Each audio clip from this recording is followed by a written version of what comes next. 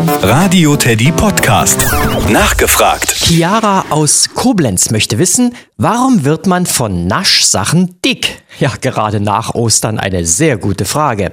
Aber leicht ist sie trotzdem nicht zu beantworten, denn eigentlich wird man von den süßen Naschereien gar nicht dick.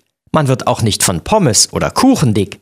Man wird nur von zu viel Süßigkeiten, Pommes oder Kuchen dick. Jeder Mensch braucht ja eine ganz bestimmte Menge Kalorien pro Tag. Wie viele das sind, hängt vom Alter, von der Größe und davon ab, was man am Tag zu tun hat. Wer also zum Beispiel Sport macht oder eine schwere Arbeit hat, der braucht mehr Kalorien als der nur faul auf der Couch rumliegt und sich nur sehr wenig bewegt. Wenn man nun mehr Kalorien zu sich nimmt, als man braucht, legt unser Körper diesen Überschuss in den Fettzellen ab. Und da ist es egal, ob das Schokolade, Pommes oder Pizza ist.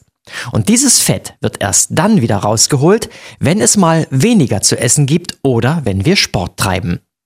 Nun könnte man denken, wenn es nur um die Kalorien geht, dann naschen wir eben nur Süßigkeiten, verzichten auf alles andere und dann klappt das schon mit den Kalorien. Leider nein. Denn unser Körper braucht auch noch Vitamine und bestimmte Spurenelemente, um richtig arbeiten zu können.